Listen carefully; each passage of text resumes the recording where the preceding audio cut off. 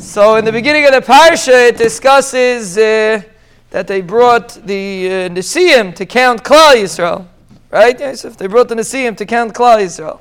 So the shaila is why? Why were the Nesiim necessary to count Klal Yisrael? Moshe and Aaron counted Klal Yisrael. Why did they need the Nesiim for? So apparently, Avri Nasi represents his Shevet. The purpose of counting Klal Yisrael was to know the minyan of Klal Yisrael, but also was a concept of Su'u'es Roish, of giving a chashivas to every individual in Klal Yisrael, and part of the chashivas is what the midas, what the specific talents of every shevet was, because every shevet has its specific goals, like we see in this week's parsha by the Degalim. Every shevet has its goals, and that's represented by the nasi of the shevet. He's like the leader of the shevet. So therefore, at the same time that you're counting the individuals, you also have to recognize what their tachlis achayim is, so to speak, which shevet they belong to.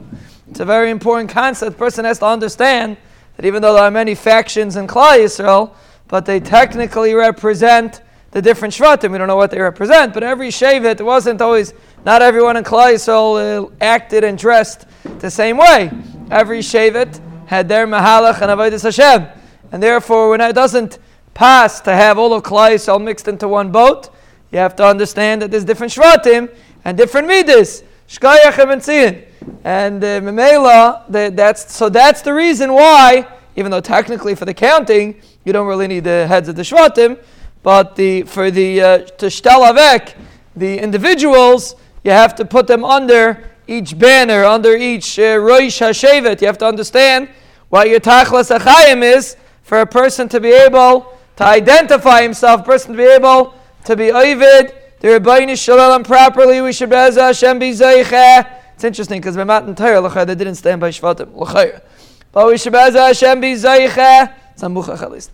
We should be'ez Hashem be zeicha to recognize our avodas Hashem, and be'ez Hashem the Rebbeinu Shalom will send us brachas, hatzlachis, yeshuas, refuos, nechamas, gulas, parnases, nisim, schuis, mechilas, avaka, kolas. Taya!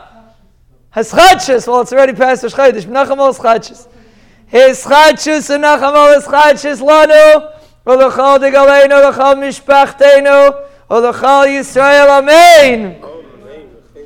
Amen.